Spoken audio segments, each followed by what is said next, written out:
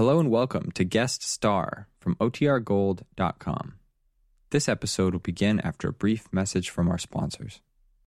When you need mealtime inspiration, it's worth shopping Kroger, where you'll find over 30,000 mouth-watering choices that excite your inner foodie. And no matter what tasty choice you make, you'll enjoy our everyday low prices, plus extra ways to save, like digital coupons worth over $600 each week. You can also save up to $1 off per gallon at the pump with fuel points. More savings and more inspiring flavors make shopping Kroger worth it every time. Kroger, fresh for everyone. Fuel restrictions apply.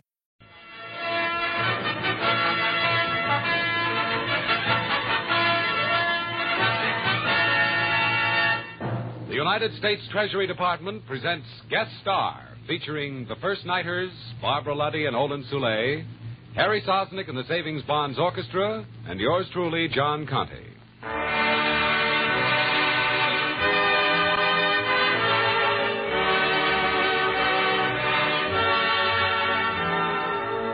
How do you do, ladies and gentlemen? This is John Conte, your host for Guest Star, a transcribed feature program presented by this station as a public service for United States Savings Bonds. Let it serve as a reminder that the sure way to save is the automatic way. Save automatically with savings bonds on the payroll savings plan where you work, or if you are self-employed, the bond-a-month plan where you bank. To open our show, here is Harry Sosnick and the Savings Bonds Orchestra, presenting one of Mr. Sosnick's own compositions, Imagination in 3 Notes.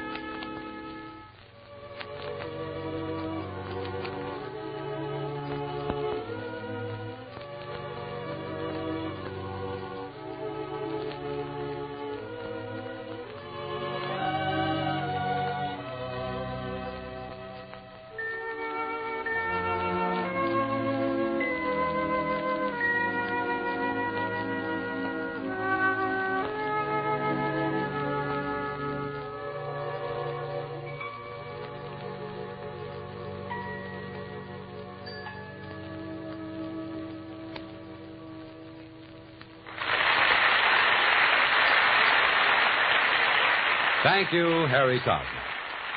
And now, friends, we switch you to Hollywood for our guests. For years, you have heard them on one of radio's most established shows, The First Nighter. Today, they appear in a special sketch by Harry Lawrence, Spare Ribs and Sawdust. Ladies and gentlemen, Barbara Luddy and Olin Soule.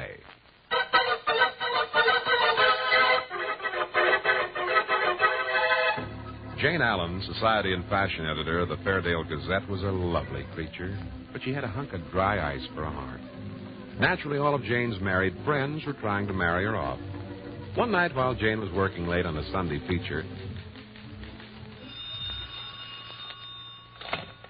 Hello. Oh, Madeline, how are you? Yeah, I'm working late tonight. Dinner next Wednesday night? Well, let me see. Spare ribs. You know that's my favorite weakness. Just you and Arthur? Remington Winter. Now, listen, Madeline. You tried last week to get me out there to meet him. The answer is still no. All right, he wrote a book, so what? Madeline, stop trying to marry me to people. As fond as I am of spare ribs, I want them with sauerkraut, not with Remington Winter. Madeline, I tell you no. No, no.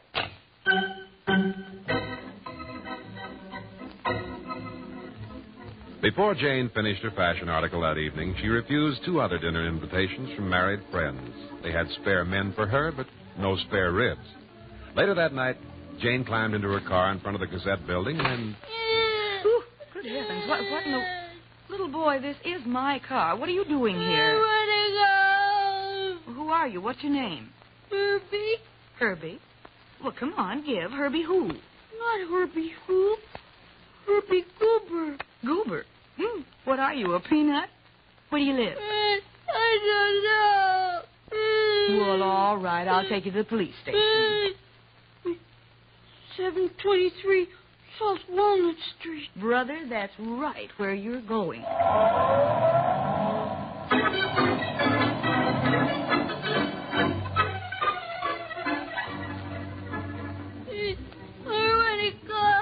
Well, you are home if the address you gave me is right. Get out and see. Is that where you live? Herbie? Herbie, I've been looking everywhere for you. Madam, what do you mean by taking my child for an auto ride without my permission? Listen, I'm not stealing your little darling. I'm trying to get rid of him. I found him in my car. He told me his address. Here he is. You can have him. Good night. Oh, wait a minute. Herbie does run away once in a while. Maybe he... Herbie, did you... Uh-huh. I run away again. There now. See? Well, I'm awfully sorry. Instead of bawling you out, it seems I should have thanked you, Miss... Jane Allen. Well, glad to know you. I'm Bob Cooper. Oh, Cooper. Mm-hmm. Your child called it Goober. Well, look, it won't take me a minute to get this young runaway properly tanned and put to bed. Then I can join you in that restaurant over there and give you the rest of my apologies over a cup of coffee. Oh, no, I couldn't. Hey, does that sign in the window say spare ribs? Sure does, and they're droolicious. I'll wait.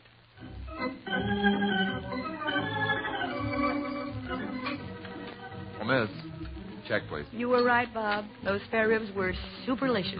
Fine. You know what, Jane? You look cute even with barbecue sauce on your nose. Now, what about this writer, this Remington Winter? Well, my cousin Madeline's been trying to marry me off for the last 3 years. Remington Winter is her latest candidate. I've never seen him.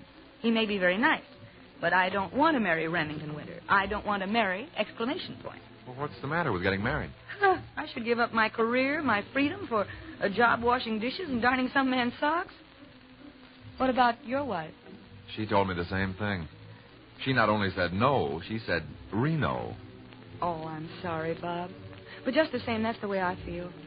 Besides that, who'd marry independent, self-sufficient little old me? Well, Jane, I could answer that, but you'd think I was rushing things. So I'll wait until tomorrow night.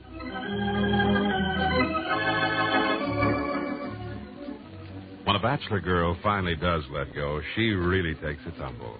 Just 6 evenings later, on the front porch of Bob's house, Jane fell right at Bob's feet with a loud kerplunk. Oh, Jane. Jane, are you hurt? No, I'm all right. Well, careless little Herbie forgot to put his toy wagon away again. Oh, I should have noticed it. Here, give me your hand. Oh, wait a minute, you dropped some... What? Why, Bob, it's a ring.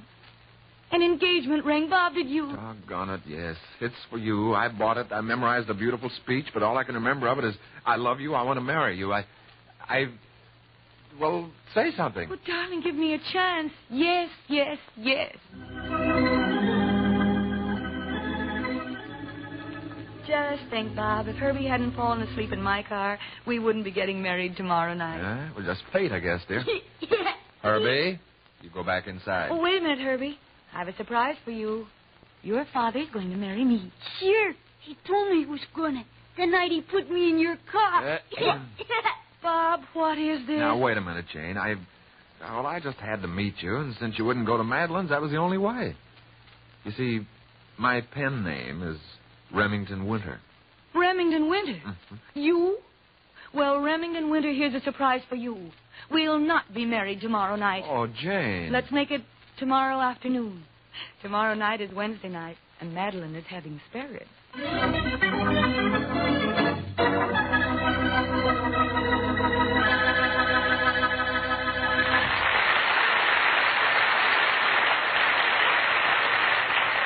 And now, a curtain speech from our stars, Barbara Luddy and Olin Soule. We do hope you've enjoyed tonight's little sketch as much as we've enjoyed playing in it. But even more than appearing in the playlet, I was glad to appear on a program devoted to such a great idea, the promotion of thrift and security in the American home.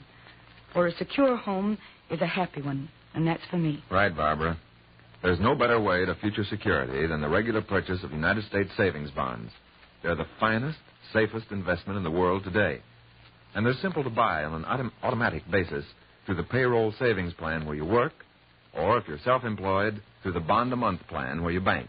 Friends, take a tip from Olin and me. Start right now and build a secure future for yourself and your family through the regular purchase of savings bonds. Thank you. Thanks, everybody. Goodbye. Thank you, Barbara Luddy and Olin Soule. We enjoyed having you with us. And now here's another fine tune by Harry Sosnick and the Savings Bonds Orchestra, Poor Butterfly.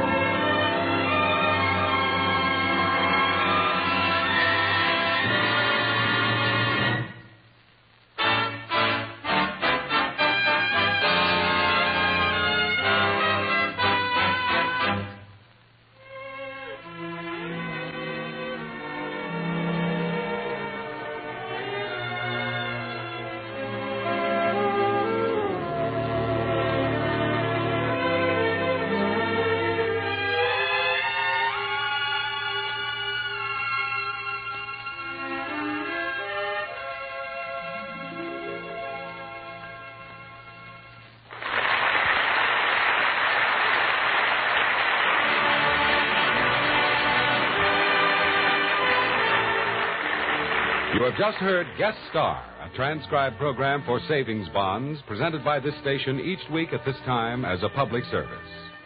Today's guests were the stars of the first nighter program, Barbara Luddy and Olin Soule. Peggy Weber played Herbie, and Rod O'Connor was the narrator. The play was directed by Louis Graff. Next week, another fine star will be on hand, and Harry Sosnick and the Savings Bonds Orchestra have some great tunes in store for you. So be sure and tune in. Meanwhile, this is your host, John Conte, reminding you to build a secure future for yourself with Savings Bonds.